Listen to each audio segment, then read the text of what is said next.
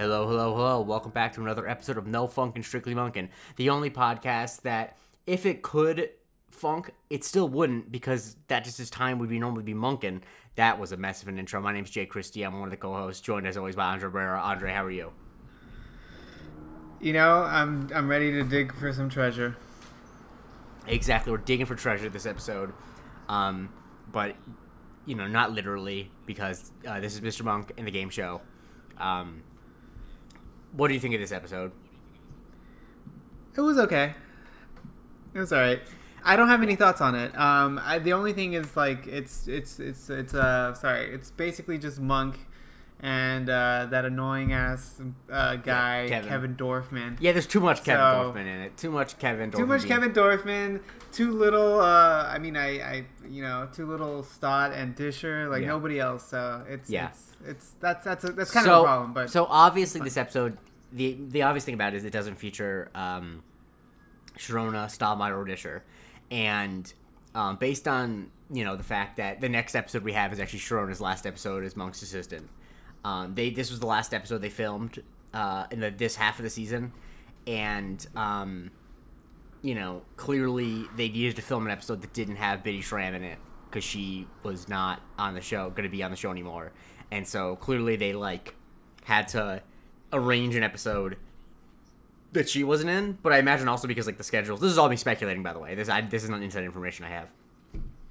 I was gonna say, do we know No, I mean, okay, I know that this was Andy did tell me that this was Andy Breckman, the creator of Monk. I feel gross for just saying it, flipping like that.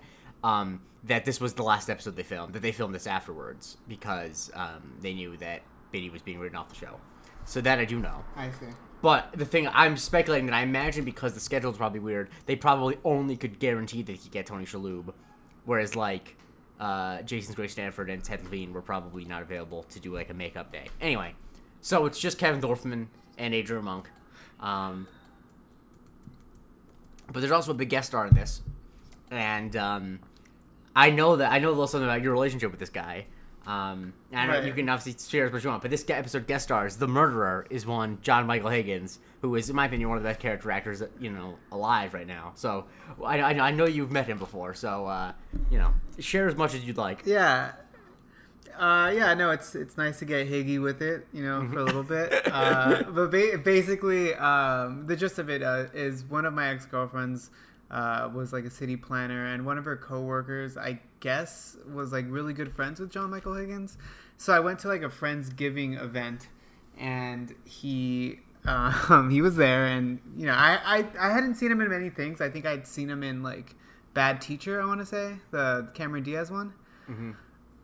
That's it though. And he's in it. And I was just oh hey, nice guy, whatever. And we were talking, and my ex-girlfriend would just she kept mentioning the fact that I was trying to get into film school and all this crap, and I was applying, and so I was applying to USC, and he actually offered to write a recommendation letter, and he did, but I didn't end up actually attending because it was way too expensive. But more importantly, did you get accepted though? Did you get accepted? Yeah, no, I got in. Exactly. So my point being, John Michael Higgins, great guy. Yeah, great guy. Super nice. I don't remember what he brought to the Friendsgiving, but I wish I had more on that. But because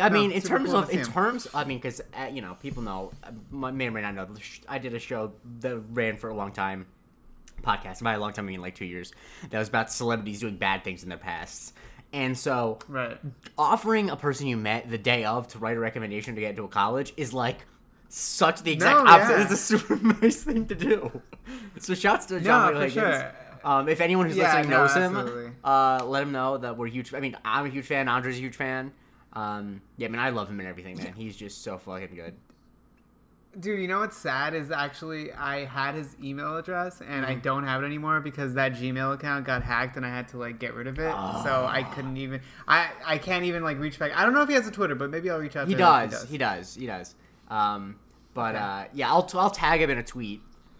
But it's kind of funny because he's in this episode, and we'll get to it. But I actually think that, in terms of my favorite John Michael Higgins performances, and, he guest stars on every TV show ever to exist, this is pretty low, because he doesn't get to do a lot of the John Michael Higgins stuff I love, you know what I mean? He doesn't have a lot of room, But anyway, So we actually start off with him. We start off with he's the first guy we meet. And he's watching the show. What is it? Treasure Chest. Treasure Chest. Yeah. With his assistant, and he's like, that doesn't prove anything. So you immediately know that there's some type of nefariousness going on. And it's like, we actually never figure out what the nefariousness of this is, because the scandal that we follow is actually a completely different cheating scandal. It is? Well, think about it, because the thing with Val is because Val blackmails him. So he's cheating in a separate way before that. Oh, no, but I think that's what she was getting to, right? Oh, wait, no, he was. Yeah, you're right. Okay, yeah, I didn't even think about that. Okay, yeah, true. What an asshole. Yeah, he's just, and there's a couple problems with this whole episode that I'll get into. But okay. And she has a conscience, so she's gonna do the right thing. And she's gonna give an envelope of the tape to what's his face, Dwight Ellison, who is the executive producer of the show, and then AKA also the warden from Shawshank Redemption. Yes, the warden from Shawshank Redemption. Whenever I see him, I think of a short-lived show, which is, in my opinion, one of the funniest shows ever made that you really should watch, called Trial and Error. It was on NBC for 2 summers, and it was basically a fake. It was kind of like a fake true crime documentary, and he played the victim's father in the first season, and he was like a southern tobacco baron. And I remember they hire, the main lawyer is he goes to Southern County. He's a Jewish guy from New York, and he's like, son, I just want to make sure that you are Northeastern. Yeah, I'm from Connecticut. No, but your father and your mother, were they? And then he rubs his nose. Northeastern. It's like, oh, my father's Northeastern and my mom's from Arizona, but she converted. I think whenever I see him, I think okay. I think of just the line, the way he delivers. Is he Northeastern? Anyway, this is a long-winded way of saying watch Trial and Error. It was on 2 seasons. No one watched it. Anyway, so John Michael Higgins, Roddy, does the thing that every man who is gonna get turned in for doing something bad, before he murders the person who's gonna turn him in, he does the same thing they always do, which is, okay, I'll quit, I'll admit myself, I'll come clean, I'll tell everyone. Because the moment someone says that in a show, they're about to kill the person they're talking to. Yeah, no, I mean, yeah, definitely. And what I do like about what happens is it's very similar to the first episode, right? Kind of. You mean the second episode? It reminded me of it. Was it the second one? This is the one where Yeah, it is the second one. Yeah, okay. Yeah. I did like that. In that there's a car crash. So, first he ends up replacing the tape that she has with an exercise tape. And then he ends up cutting her brakes, which he does very nonchalantly. And I, never had a car. I went to school in New York, back living in New York. So I don't... I was going to say, is that what the brakes are? I was going to ask you... Would you be able to... You've been driving for what, 15 years or more? Would you be able to just lean down in 5 seconds, find the brakes? No, definitely not. No. I would have probably... Yeah, no, I have no idea. I don't even know, no. Also, while we're on the subject, isn't it weird that the 2 main things in brakes are brake pads and shoes? What the hell? Who came up to call them brake shoes? Anyway. So there's fluid leaking, so he cut the brake line. And he says that he's going to announce him quitting on the show. And sure enough, on the show, instead of announcing he's quitting, makes an announcement that he's renewing his contract. And so she's like, this son of a bitch. And she starts driving. And she goes by this area called... Bluestone? Yeah, Bluestone, we'll call it. It's not Bluestone, I don't think. Bluestone Valley or something. Oh, Bluestone Valley. Yeah, something like that. So she goes by, and she tries to, use the brake to stop, and she ends up, going off a cliff. Okay, yeah. I mean, I know I'm going to be, a nitpicker, but, she didn't notice that before she was on this road? Say. I was going to say there are 2 big problems. Is, one, how did she never had to brake at any point in the entire drive? She just backed up or, pulled out, no questions asked, and just hauled ass, I guess. Also, it is a huge gamble to assume that if you cut someone's brake, that they're going to die. Because, yes, it is very dangerous to drive with your brakes cut. However, it's kind of on her for how she... if she not okay. It's not on her, but like it is not a done deal. That like there are ways that you could maneuver in such a way to like skid out or stop yourself. Not easy, and it probably wouldn't be fine, but like it's a huge bet to say that okay, when she's gonna realize her brakes cut out are gonna be when she's going like 70 miles an hour and there's a cliff next to her. Like most places, she would just crash into like a tree at like 30 miles an hour and have like a concussion but be fine. Dude, like what would have been cool, Andy, if you're listening, maybe it's not too late, but it would have been so fucking hilarious if someone did like a copycat murder of like bringing what I just talked about, that little slope, the ramp, and just repeated that. That would be so cool. It's it's one of those things where you can't mess with perfection. So why not do it again? Run it back. Yeah. And then she crashes, she dies, rest in peace. And then we cut to Kevin Dorfman is in the kitchen with Monk. What was your reaction when you saw our friend Kevin Dorfman in the kitchen with Monk? I was already irritated. I was just like, God damn, this guy's annoying. Why? And also, I was thinking, like, why is he here? Isn't he fucking rich? Like, he should be gone. Yes. And so he's making an egg salad, and he's then listing. This is 8th egg salad he's eaten. He's listing the other times he's eaten egg salad.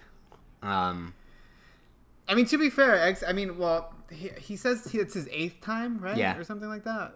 I don't think I've eaten egg salad that many times. I'm not a big mayonnaise guy, though. Actually, I don't really like mayonnaise at all, so I don't eat it that many times. No, same here. Like, I'm out on egg salad. I'm out on tuna salad. It's the mayonnaise. Like, I have no problem with eggs, tuna, or potatoes. Or macaroni. Would you eat eggs and tuna together? No, probably not. But I didn't say that. I said I have no problem with eggs, tuna, macaroni, and potato. I was saying all the things that are in mayonnaise-based salads. But anyway, so Monk gets a phone call, and it's from Sharona, and you can tell that they couldn't get Biddy Shram for this episode because they don't cut back and forth on the phone. Right. But where is Sharona? I guess she's back in Jersey again. Her mom is she's taken ill. She appears to be on the mend, judging from the one-sided conversation we're hearing. So she's just like inconvenienced him for a week or so. Yes. And Sharona finds it very funny when she learns that Kevin is listing all the times he's eaten egg salad. Because it is, I mean, if Monk told me that, I would find it funny. And then he says, when you come back with a gun. So he's fully prepared to murder Kevin. Which is fun. And who solves that murder? I mean, no one. It's one of those, like, it's like the end of Roadhouse where everyone's like, I didn't see anything. I've never seen Roadhouse. It's great, but it's also like, it's amazing, but it's also terrible. Anyway. Yeah. Great. Shouts to Roadhouse. Anyway, Kevin's like, if I'm going to be looking in on you, we need more food. And they're making a list. Yada, yada, yada. And what ingredient does he say? And then Monk immediately bristles at. What does he say he's going to get? Shit. It's the one... What's Monk afraid of? Is it milk? It's milk! Okay. And now I was paying attention to the one before that. Paprika. The way he says paprika. He also says he's going to get bok choy, which is like, you're in someone else's kitchen. Bok choy. Like, it's bok choy. Yeah, but like, I don't know. If I'm walking over someone, I'm not just going to unilaterally start getting bok choy. Like... What are you using bok choy for? It's not like a production where it's like, hey, do you want me to do like authentic stir fry? In that case, I'll get bok choy. But like, it's like, well, the essentials. Okay, we need salt, pepper, butter, bok choy, paprika, and milk. And so there is a ring at the door. A ring at the doorbell. There's a ring at the door. The doorbell rings, whatever, and it is Trudy's father, Dwight Ellison.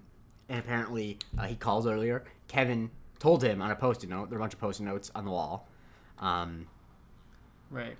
Kevin's really out here looking like that Post-it note wall looks like someone with Alzheimer's making notes to themselves. Like, it's a problem.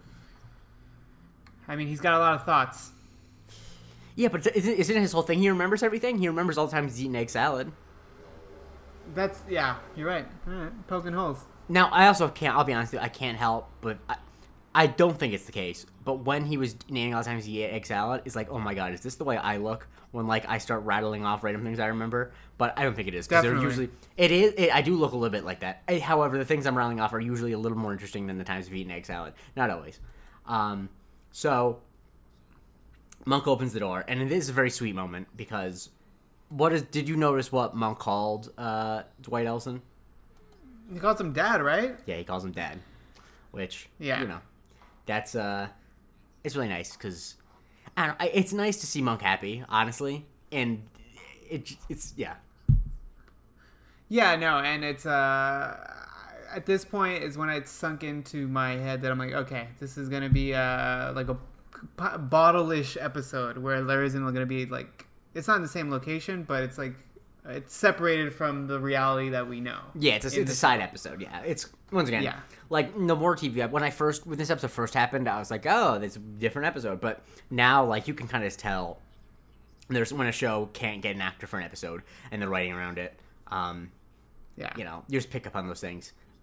It's like how when you watch TV for long enough, you start to notice when a female character is all carrying boxes in every scene. And it's like, oh, the actress is definitely pregnant. Little things. You notice those things. And so he comes in and Kevin makes him some coffee and it has a raisin in it because Kevin's fucking sucks. That's just ridiculous. Like, what are you doing, man? Like, it's one of those things where it's like, I'm sure putting a raisin in coffee, I'm not a coffee drinker, but I'm sure it does make it sweeter or whatever, and I'm sure it might even be better, but you don't do that without asking. I would be upset. I have this weird thing. I actually really like, I like raisins, but I don't like raisins in anything except for like eating them by themselves. Like I can't do it in a bagel. I can't do it in like pudding. And I cookies? really don't like. Yeah. Oh my god, oatmeal raisin. Don't get me started. I mean, I can't judge. I have a lot of weird food habits. You'll never see any judgment from me when it comes to food things, unless it's ordering a steak well done. But that's just that's just. Oh no, you do that? No, of course not. I do the opposite. Okay. My point being is the only thing I'll judge someone on is if they order steak well done. Pineapple on pizza doesn't even get me mad, but steak well done is a problem. Just because the reason it annoys me, if I can say it quickly, is because the reason people get steak well done is because they think like it's dangerous to eat steak when it's not well done, and that's just like provably false. So like, anyway, so Monk wishes him a happy birthday, yada yada yada. Apparently, Marcia, his wife, is now a grief counselor, and he's Dwight's now a producer on Treasure Chest, this big game show, and he wants Monk to come back to him with him to Los Angeles to investigate what he thinks is a cheating scandal on his show. Okay, real quick. Okay, he mentions that I go on tangents all the time. Yeah. No, he mentions that he is producing a new show. Yeah, it's not a new show. This ain't a new show. Mm-hmm. What's going on here? Okay, all right. I noticed that too. Glad you noticed. Yeah, because Roddy says he signed an extension. Exactly. Yeah, definitely an oversight. And Kevin is very interested in the show. He asks who writes the questions, which is of course a team of writers. That's a job I definitely would like to get, but apparently, I've looked for it. It's not easy to get a job writing trivia questions. If you happen to be a producer on a show that is trivia based, at the J. Christie, just send me a link because, as you might imagine, I'm very good. I think. I don't know. I've never done it professionally. So, don't add him if you have anything to hide. What? Don't add J. Christie if you have something to hide. Why? I'm not gonna investigate. I'm interested in people's salacious past, but I'm not an investigator. Anyway, somehow, because you know what's gonna happen, Kevin ends up getting his way into coming because Charlotte is not there and Monk needs help, which is like, no, he doesn't. He's with his father-in-law who understands his needs. Yada yada yada. Kevin absolutely does not need to come, but whatever. And they're off. So now, how did you feel about the way they portrayed your hometown, Los Angeles? Well, for one, I was actually very relieved that we didn't get the whole road trip because Kevin just doesn't do it for me. No, he ain't it. Mm-hmm. And secondly, I think I recognized a portion of it. I want to say it's the place where they filmed the game show. It's actually, I think it's a Scientology production place now. Wow. But it's it's next to my favorite bar in LA, Tiki, which fits maybe 20 people if you're really horny. Wow. That's exciting. And it's right near the Scientology place? It's near their production because they have they have a complex. They have a complex, and then there's a separate thing where they film their channel or whatever. Man, there's nothing more ominous than, because obviously I think like Los Angeles probably is the highest percentage, most Scientologists of anywhere in the country, but the highest percentage is Clearwater, Florida, which is like where their headquarters is. And when you see it on like the horizon, it's like you see it like towering over the skyline, because it's not in the middle of a city. Clearwater is like a town of like 120,000 people, but it's not a city by any means. It's the only really tall building, and it's like, this shouldn't be legal. Like, we all know that this is bad. We all know this is an evil organization. How do they have this gigantic building just standing in the middle of the sky? Anyway, it's so weird. Anyway, so they go to Hollywood and they go to the studio, and Kevin really wants to meet Roddy, and they say he's not talking to anyone, which, you know, I wish Kevin never met Rodney, because that scene is excruciating. So we meet. Kevin gets showed around by this, by like the model who like points to stuff, and Kevin really is like, he's just, man, he's pathetic. Like he's definitely like, go. Is he on more episodes to come? Yes, only one or two more, but yeah. One of them he's not bad, but what I was gonna say is that Kevin, in that scene where he's talking to the woman who points at stuff, like Kevin is absolutely the type of guy who like responds to like Instagram models' comments. I mean, like photos with like, "You seem like such a nice girl. I'm a very nice guy. You should give me a chance." You know what I mean? Like he's just Yeah, I mean, he was a total loser when he got married the first time, so, you know. Over under $500. Do you think he spends a month on OnlyFans subscriptions? Over. So we meet Val Birch, who's like the reigning champion, and he just sucks. Like once a Kevin regular sucks. Ken Jennings. Yes, a regular Ken Jennings, except whereas Ken Jennings is by all accounts an incredibly nice guy, Val Birch is a tool who knows nothing. Right. Yeah, he even mentions, much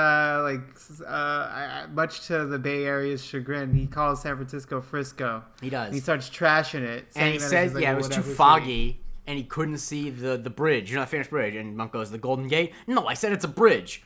You know. Yeah, and then he's like, "Yeah, what are you guys gonna do about the fog?" And Monk's like, "I don't know. Let me make a call. Let me see what I can do." Yeah. So this Val guy is obviously not smart. I feel like y'all can agree on that. And so they walk away, and Dwight's basically like, you know, he's definitely cheating, but how? And then we see Kevin pitch his show to Roddy. And now I had 2 internships in college that were both reality TV companies, production companies, and so in a weekly basis for each of them, we had to like pitch shows, which was that way beyond the scope of what an unpaid intern should be doing. Absolutely. Anyway, and what did they own the shows if they ever end up using ideas and we didn't have to get paid anything? 100%. Anywho, Damn. So he pitches his show, which is called 40 Winks. What is the concept of 40 Winks? It's basically 3 contestants, and whoever falls asleep first wins. Yes. And his tagline is, "You snooze, you win," which is actually pretty. It's a great tagline. Like It's a great tagline, but I guess things it brought me flashbacks to my first internship. They definitely were not as mean, and the second one they were mostly nice. There was just one guy who was a producer at the company who left like halfway through the internship, and he wore like a fucking newsboy cap all the time, and he was like 5'5", so you could tell he sucked. And he was just so mean to like. He was just like, anytime anyone pitched anything, and this was at the second one, so like I kind of had a better idea of what was good and bad ideas, but like people who were not professional TV producers were pitching ideas, and he would like be like, "Come on, guys, you gotta get better ideas. You don't do this, this, and this." And it's like, this is my 3rd week here, man, and also you're trying to steal from me. Anyway, so I had flashbacks to that guy, but obviously this is a bad idea for a show, because as Roddy points out, you're just watching people sleep. During this conversation, though, Kevin reveals a piece of information that one Adrian Monk, the detective, is at the show. And Roddy, he's now wary. Yeah. Which is that he just thinks he's cheating, right? That's it. What? No. Wait, no, what? I mean, no. Kevin tells Roddy that Monk is there, and that makes Roddy worried because... Oh, yeah. Yeah, he fucking... And then Roddy has a meeting with Val backstage, and what do they discuss? Basically, this is where you get confirmation that the fix is in. They're working on it together. You don't know why quite yet. You can kind of take some guesses. But you can. But one thing you do get though is that at least maybe just because I've seen it before. Even though this episode is barely on in marathon rotation, I think because it's kind of weird because it doesn't have Shona or Natalie. But right. That it's clear that Val is the one who's in control because like Roddy's basically trying to say like you're gonna end soon. He's like, no, we end when I say we end. And now this scene really is a problem though because the one area of U.S. law where the laws are actually written out in an appropriate way that like it's not super arcane and like there's actually active rules is in the game show fraud department because of the this is a very long-winded way of saying because like the game show scandals in the 50s where like there's the cheating basically there is almost no way there ever could be a cheating scandal on an American game show period because the laws are so unbelievably strict, which is why this scene is completely unrealistic because producers that write questions and the host are not allowed to ever have any contact with contestants, period, end of story, ever. Like, just never. They're not allowed to see each other. Like, that's something that I remember. Yeah. And so it was tripping me out that, like, there would even be a scene between the two of them. I'm like, wait, how is this possible? And, like, it's like I said, it's one of the few things that makes me happy that I like that, because I feel like we're in such a world where anything you can be like, oh, that's probably fraud. But with game shows, the laws are so strict, and they're probably unnecessarily strict in a lot of ways, because it's like, what's the legal reason for doing all that? But, there's just no way. Not that you couldn't feasibly have some type of cheating scandal, but the host could never be involved. Because I remember, like, speaking of Ken Jennings, when he was asked about, like, what Alex Trebek was like, he's like, I literally only see him on the show because we are sequestered into a room where he never can go, and then we come out and like it's really stupid that they're just like meeting behind bleachers, and it's like that in itself would get Val kicked off the show. Like you can't do that. Do you think his name is Valerie? No, it's probably what would it be? What would Val be? I'm missing an obvious name. Valjean. Who's a famous male Val? I'll look up to see Val Venus? Oh, what's Val Kilmer's name? I have bad news. Val Kilmer's given name is Val. Also, anytime you look up Val Kilmer, anytime it's just like, oh man, I cannot believe he looks that bad now. Like, that sucks. Dude, all I think about right now is what he looked like in The Snowman, which is horrible. I have not seen The Snowman, which is crazy because you gave me all the clues of where to find it on DVD. No.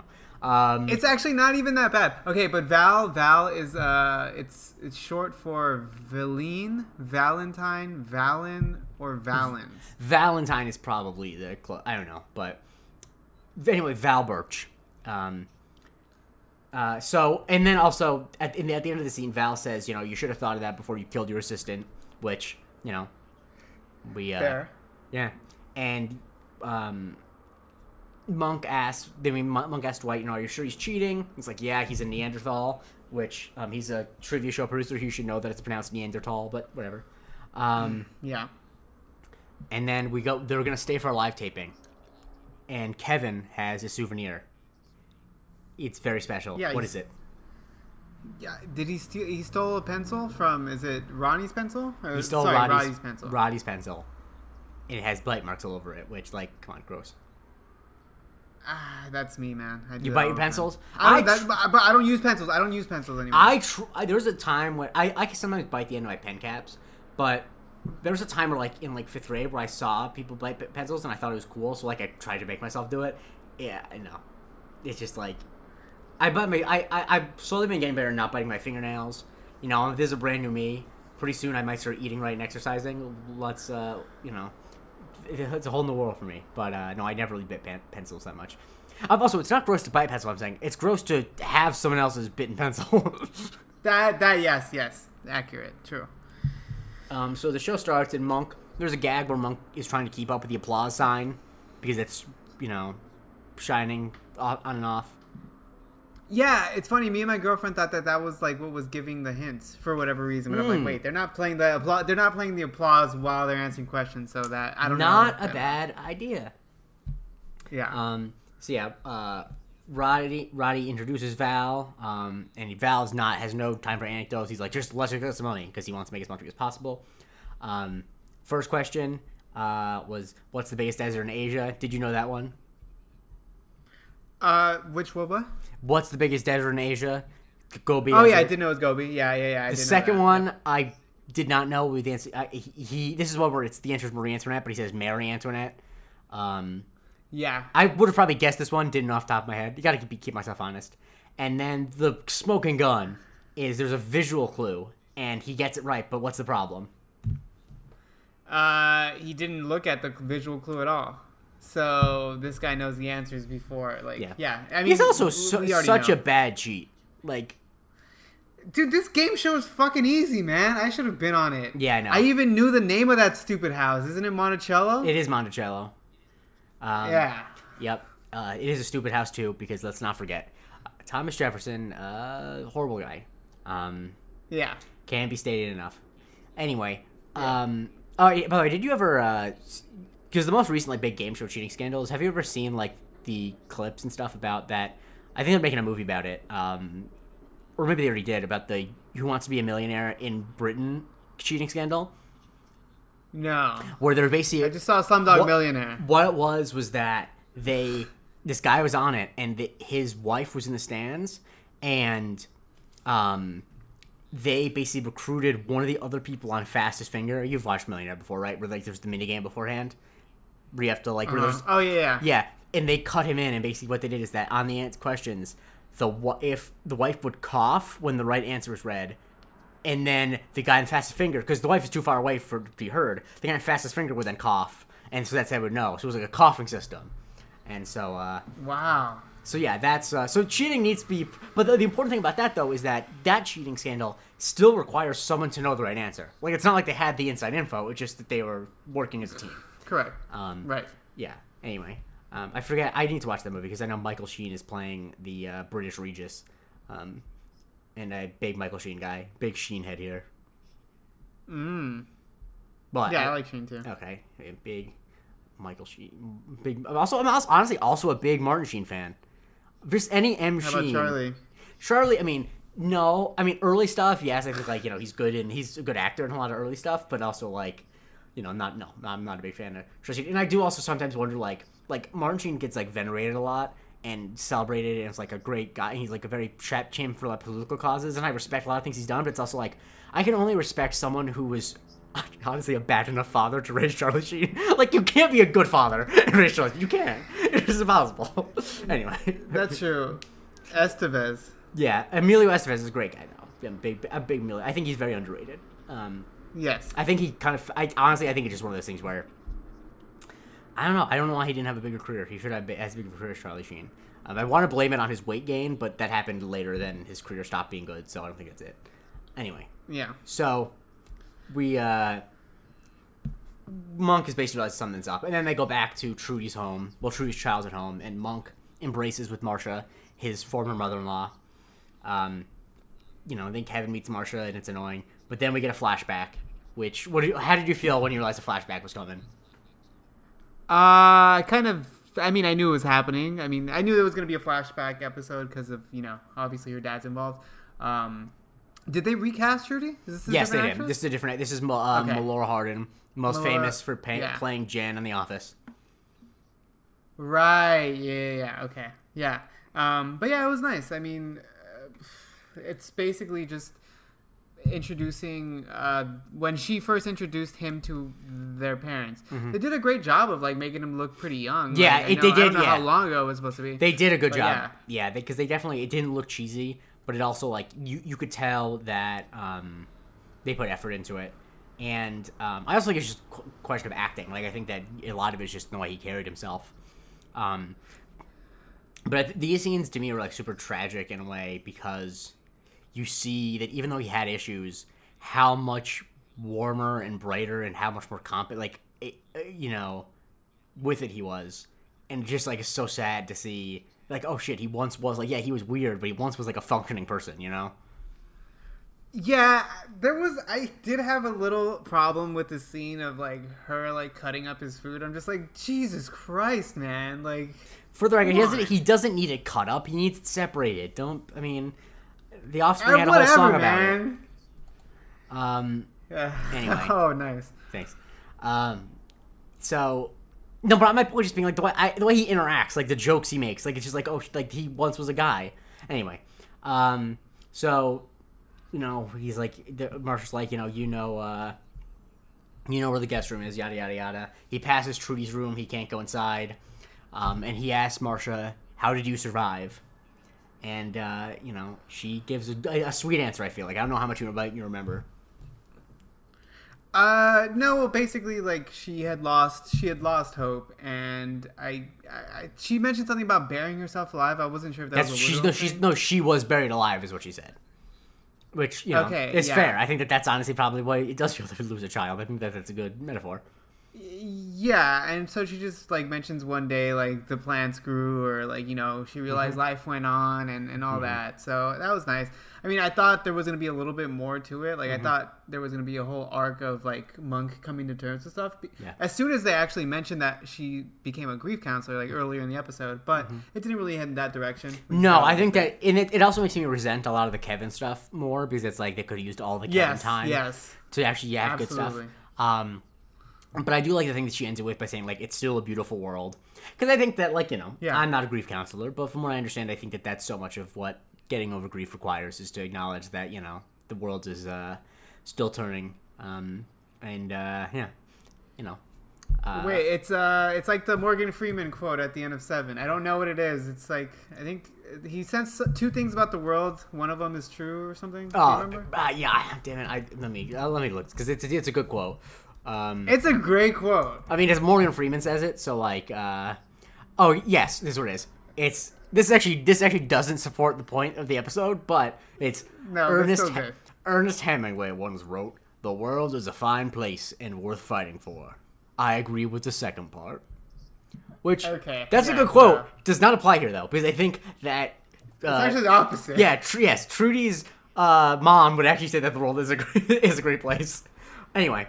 So we sit down at dinner, and the thing I like about the scene a lot is, before I talk about how much I hate that Kevin ruins it, is I like the way that a couple times it's obvious, but I like how in basically every shot that you can see the empty chair where Trudy's supposed to be. Like, it's not like just a one thing. It's not what they just show it once. It's in every single shot you can feel her absence, and I think that's good directing. Yeah, I am a little pissed off that I missed my cue to make the "we need to talk about Kevin" joke. Oh, damn. I'm sorry. That sucks.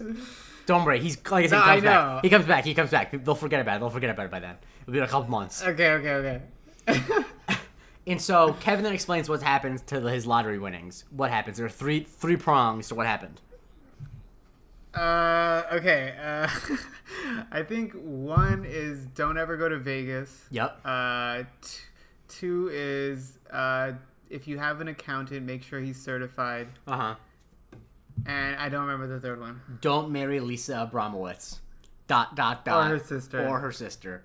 Which, like, dude, how are you getting two different sisters to marry you? Also, that's weird. Like, wait, is Abramowitz the girl from the episode? No, it was not. Oh, it was someone separate. Yeah, so he got married 3 times in... got married 3 times in, like, a year. Oh, God, yeah. Do you remember how much he won? It was a lot, but, you can lose a lot of money, especially in Vegas. I mean, people have blown, I don't know. I was trying to grasp at what movie reference I wanted to make, but I couldn't find one. Anyway, so we get a flashback of them at dinner, when Monk is being introduced, and yes, Trudy's separating Monk's food, which, also, because the thing we see at the beginning of the dinner scene is that, Marsha gives Monk all of his food on different plates, and that, like, when just that image, like, obviously it's a dumb thing that he does that, but that just, like, kind of made me, like, get a lump in my throat, because it's, like, it's so nice to see, especially because Sharona doesn't do this for him. It's nice to see people who actually care about making Monk comfortable. Like, it's just sweet, you know, I don't know. I Yeah. liked it.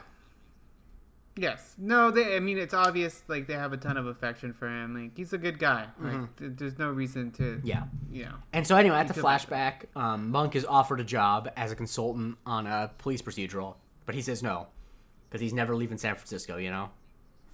Right. But yeah, Monk, he's just very sociable at these flashbacks, and it's nice to see, you know, he's making cracking wise, being self-deprecating. Yeah, no, it's tough. I mean, yeah, I guess at this point I kind of expected there to be a little bit more character development with Monk. Absolutely. Maybe I'm wrong. Yeah, there's not a lot going on here beyond just like that it's, you know, nice to see, but nothing ended up coming of it, which kind of sucks. Anyway, Okay. we cut back to modern day, and Monk looks at the chair, and he looks to his father-in-law and says, "I'm so sorry," which you feel like there's going to be a big, important scene. And then, Yeah, I don't know, yeah. Kevin Dorfman is just like, hey, you know this sweet scene that you're about to have? I'm going to fucking ruin it by saying, like, what if he's blinking code? It's like, fine, that's not the craziest theory in the world, but know your moment. Yeah, no, he definitely lacks some decorum. And so, I mean, that's pretty much it right then. Then we move on to the next scene, right? Well, we just learned some more information, but yes, that it's not blinking, that Oh, right. but Rodney won't talk to Monk, that he declared bankruptcy, and his assistant Yeah, got he's had killed. a tough year. He's had a tough year, exactly.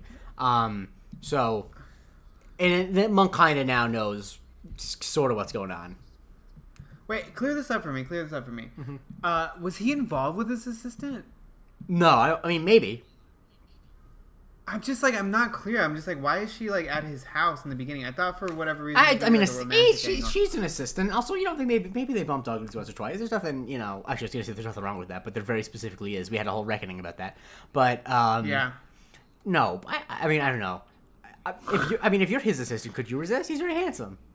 His hairline's impeccable. Bumping uglies. No, it is. Yeah, you're right. I was hoping that I don't know why I chose that phrase, and I was hoping to move on from it without referencing it. But anyway, Too late. So what we learned is that the assistant got killed in a crash near Bluestone Fishing or whatever, and we also know that Val Briscoe is fishing there because we learned that in his intro on the show. So they go down to the crash site. Yep. Monk is making his rugged terrain face, and they find the envelope with the tape in it. But because Roddy is not that dumb, it's a random exercise tape. Yeah.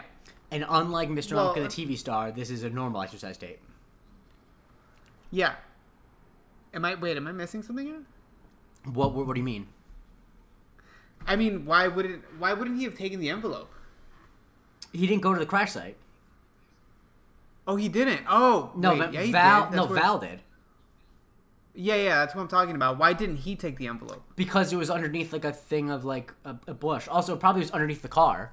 Because Yeah. also and then they moved the car after. you have to keep in mind he doesn't know anything that's going on. Like he doesn't, you know, he's not privy to the whole conspiracy. So why would he think of anything of, you know, random? Also, when the person who's dying is confessing to you what the whole crime is, you don't really need more evidence. You just kind of like, okay, let me get the recording. Yeah. And so they they also find a can with a tab inside of it, which is something we saw Val do earlier. Yeah. Which is something that I know people who like. I mean, my brother's good friend from college, and my sworn enemy, David, he does that, so he's definitely a murderer. He also can go fuck himself because he beat me in fantasy football a couple weeks ago, and he sent me a 12-pack of Kleenex tissues and with a message saying you might need to cry after you got your ass kicked in fantasy, which is, you know, rude. Wow, really? Yeah. Where did he send it to your house, to your family's house? Or did you Yeah, place no, it? but no, it was when I was still in Florida, and there was an Amazon Prime package, and it was a 12-pack of tissues. Dude, I need to be in a fantasy league with you so I can send you like Please really don't. gross things, like Please- Jared, now, also- like Jared Leto. Oh God, please don't. Jared, I do remember when, because Jared Leto, in case for those who don't know, which why would you? Because your brain isn't completely warped and sick because of the internet. During the filming of Suicide Squad, he sent his cast members a bunch of stuff. Notably, most of them he sent bullets in the mail in envelopes. And I remember there's a great bit on like an interview for Comic-Con where Viola Davis is like, just says in the most Viola Davis voice, like, he didn't send me none of that stuff, and I'm glad he didn't. Because she's like, I have no time. she would've whooped I his have ass. no time for this fucking pretty boys, like rock star asshole nonsense. Like, just act. Show up and act. You have to be an asshole. Anyway, this is a very... I don't want to speak for you, but this is a very anti-Jared Leto podcast. No, same. I can't stand him. Even in stuff he's good at acting in, I can't... The fact that his process is the way it is, it's like, you don't have to make everyone else's life miserable just so you can be, like, a decent actor. Anyway. So, They go to Val Birch's house, and he's not home, but the door's open. And Kevin did go to law school for 3 semesters. And what does he know about breaking and entering? He knows that you can lean in. It's apparently in the Constitution. You can't step foot literally inside of there. You need to just lean. He's leaning in the house, and Monk is holding his pants, and he ends up picking up a pencil with the same bite marks on it as Roddy. So they know he was there. Which once again, they actually don't even need more evidence than that. The fact that he was at his house means that Roddy would get fired and Val would lose his winnings. Like, the game show laws are incredibly strict. And as we're about to leave, Val is doing something that want to talk about a thing that happened that someone born 5 years after me would not get.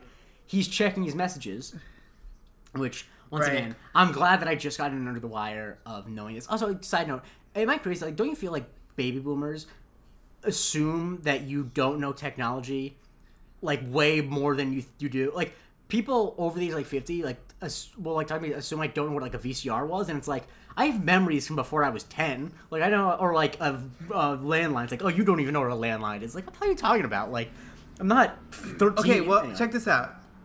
Check this out. So, like, I know that, like, obviously I had, like, my family had an answering machine. I did not know, for whatever reason, that you could call your answering machine and check your messages remotely. Oh, I knew that. I thought my parents did that all the time. Well, no, it's because that usually... I don't know if I could be wrong about this, but I don't think that technology existed when there were separate answering machines. Like, I actually never... My family never... I am young enough where my family never had a separate answering machine. It always was the answering machine in, like, combo with the phone. So I don't know. Gotcha. But yeah, yes, you can call... no, I didn't know that they played them out loud at the home, because obviously why would you? Because if you're calling to get your messages, you're not home. Yeah. But anyway, so the messages, there's a message from a Mercedes dealership saying that, the Mercedes is in, good call ordering it 4 weeks ago, and that's a problem. Why? Because it implies that he knew he was gonna be able to afford it. And because he started on the game show only 3 weeks ago, Right. And Monkey needs to try to figure out what's going on, what the whole issue is, and he needs to get closer. And what's the only way he's going to get closer? How is he getting closer? He's going to go digging for treasure himself. Now let me say, Dwight is a terrible TV producer. Bunk should not be on TV. This is like, if this episode did not end in the house getting arrested, which would obviously have great ratings, and I don't know when this took place, but they wish it was during sweeps. But if it didn't end that way, Monk would be like Dwight would get fired for having him on the show. Like, it's just so bad. Yeah. Anyway. Yeah. So Monk is on the show, and he wants to say hi to Sharona. And what else does he say? Because this is, I don't even want to repeat it, but... Well, he just mentions that because he's like, oh, well, how long have you and Sharona been together? And he's just like, no, she's my nurse. He says something after that. I didn't catch You mean it. He says that, like, I need it because my wife was killed in a car bomb. Oh, yeah. He can't help himself. I've heard it so many times, I don't even think about it anymore. Yeah. And so the first question comes up. It starts off, where? And bing! Monk was cleaning off his buzzer. And this is I think just bad. This I think is just annoying. I'm not a fan of this whole section. I assume you aren't either. No, it isn't. But it's like really annoying. Actually, like, I'm sorry if I buzzed it. You gotta read me the whole fucking question. No, that's not how game shows. Not. So if you literally, they won't tell you the question not even once. I mean, because if it's the type of game show where you're allowed to buzz in early, which. I don't know why this one is one of those, because if there's multiple choice questions, why would it be? But if that is the type of show it is, they absolutely will not read the full question, because part of it is... That's true. That's what doesn't make sense. Because why is it multiple choice? Like, yeah. Why is it multiple choice? Yes. Because I did academic team in high school, obviously, and we basically, the whole thing was that like a lot of the questions were easy enough where it was kind of understood that both teams would get it. The challenge was to buzz in early, because it would be like questions would be like this Moroccan city, the setting for a 1941 Best Picture is the da-da-da-da-da, and obviously you buzz in and say Casablanca at the beginning of it. The challenge was not so much knowing it by the end of the question, it was knowing it earlier. Anyway, that's a long-winded way of talking about my experience in an academic team where we won the championship my sophomore year. So, he gets the question wrong. He has a whole bit, the whole final answer bit. And then he buzzes in again at the beginning of the next question, because apparently it's still a little grimy. He keeps buzzing. It's annoying everyone. And so he then, kind of steps back and they start asking more questions. And Val gets 2 questions right. And well, did we talk about how we know what the answers are? Like how they figure out the system? I mean, that's what I'm getting to, man. Come on. But they mentioned it previously. What do you mean? They mentioned it previously, no? No, it's after the first round where Monk figures it out. Oh, okay. Yeah, because after the second question that Val gets, Monk smiles because he got it. And what's the secret?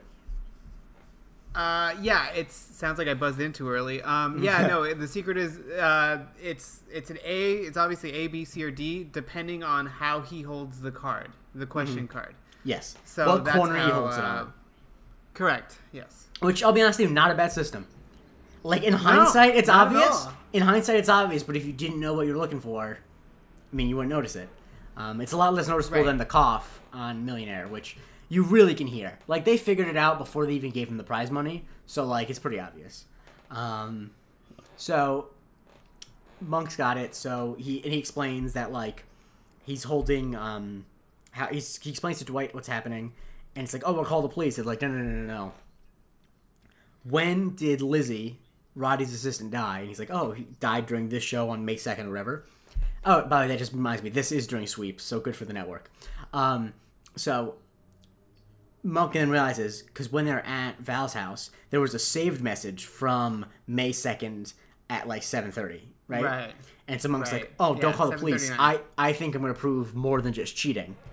And so then we go to the next round, and there's a bit that I think is funnily staged, where Monk and Val are both buzzing in before the questions were even asked, because they both know the system. Right. And Val's just staring daggers at him, and then you see Roddy starting to freak out, so, they know nothing good is coming up. No. Also, during the last commercial break, Monk asks, is there a way he could call someone? And there's yes, there's the phone a friend feature. So Monk ends up winning that round. He goes to the bonus round.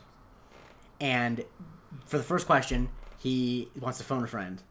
And now this is a problem, because another thing that's about game shows is, I don't know if you know this, but any game show that has a phone a friend type feature, before you're on the show, you have to provide who the person is, because there's a reason why Millionaire never gets a non-answer.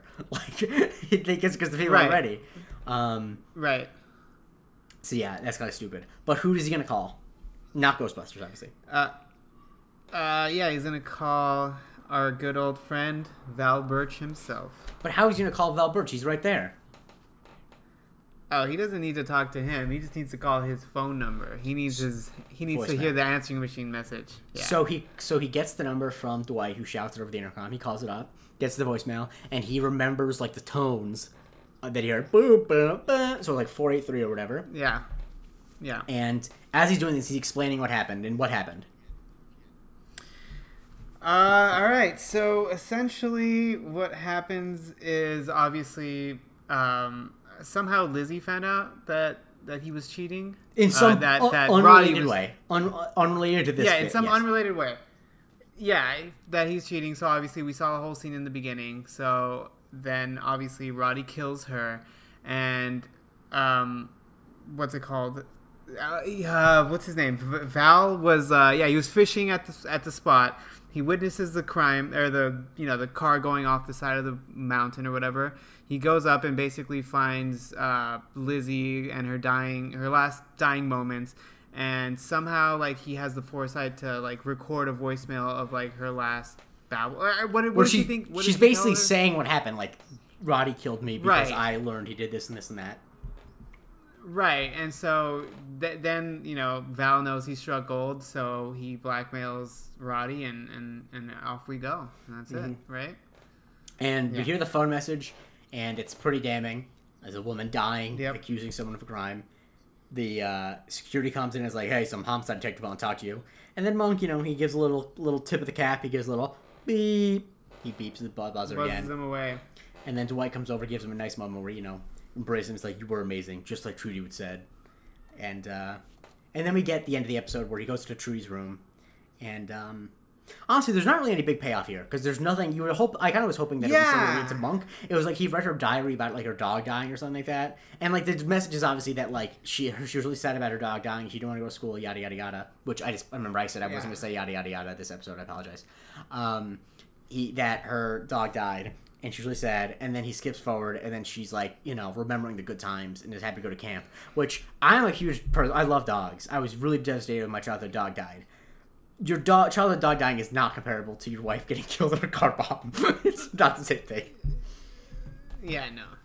Sorry. Now, if your childhood dog got killed in a car bomb, that's a little closer. Also, wow, that's weird. I mean, imagine it was just the dog, though. It's not like it got killed in a car bomb that was meant for someone else. It's like, no, this car bomb is specifically for this dog. We wanted to kill this fucking dog, yeah. That's horrible. Well, I mean, it is horrible. But yeah, rest in peace to Ginger. Hardly knew ya. But yeah, anyway, what did you give this episode out of 10?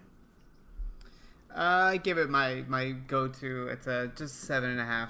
I gave it just a 7 because I was very let down by the lack of depth about the stuff with Trudy, and then Kevin Dorfman just really he really gave a cooling to my endorphins.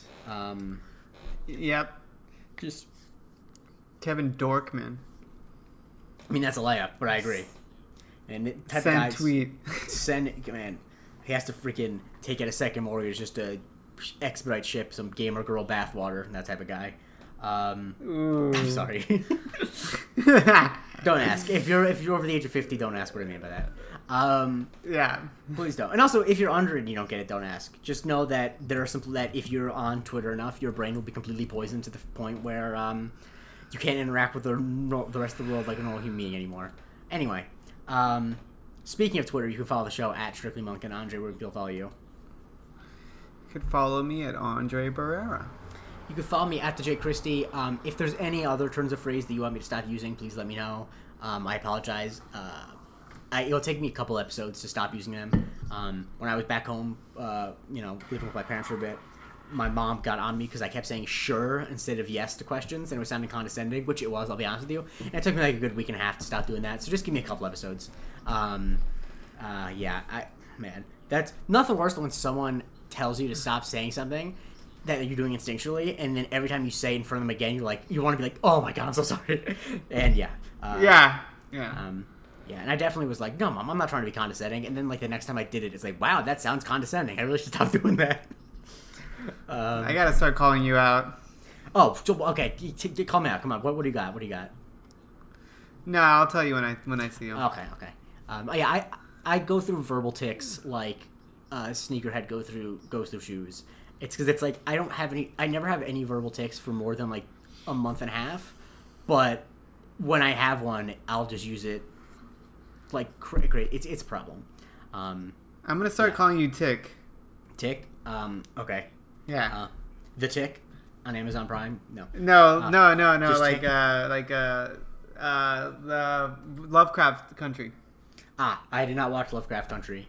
Not that I will, but I have not. Anyway, we're gonna keep watching Monk. I hope you guys appreciate that. We're gonna keep funking. We're gonna keep funking along. We're gonna keep monking along, not funking along. Jeez, I almost slipped up there. And so, please rate, review, subscribe to the show. Please tell your friends, family, coworkers. Tell your au pair. Tell your midwife if you're currently very pregnant. Tell your mistress. Yeah, honestly, yeah. Tell your because the thing is, like, I think this is the opposite of a pro mistress show, though. It is. Now, yes, that's true. So maybe don't tell your mistress, but what I was going to say is maybe tell your mistress because if you have that with your mistress, you can talk about Monk. If you have that, like, bit of your relationship, maybe you can replace, I don't know, when normally you would have to buy her like an expensive bracelet or expensive necklace, just like the gift instead you can give her is the gift of Monk, and save yourself some money. Yeah. Anyway, I'm not going to keep following this comedy thread because my mind just went to some places that, like, not like, and I don't know if this happens to you, it probably doesn't, where, like, you think of a joke and it's like, it's not too dirty to say. It's not too, like, it's not offensive and it's not too much personal information. It's just, like, so deeply, like, dark and actually just, like, not actually funny. You're like, I can't keep going with this bit. I'll tell you when I get off the air. But anyway. Okay. Anyway. Just tune in next week as we talk about Mr. Monk takes his medicine. Goodbye, Sharona. Let's get monkey.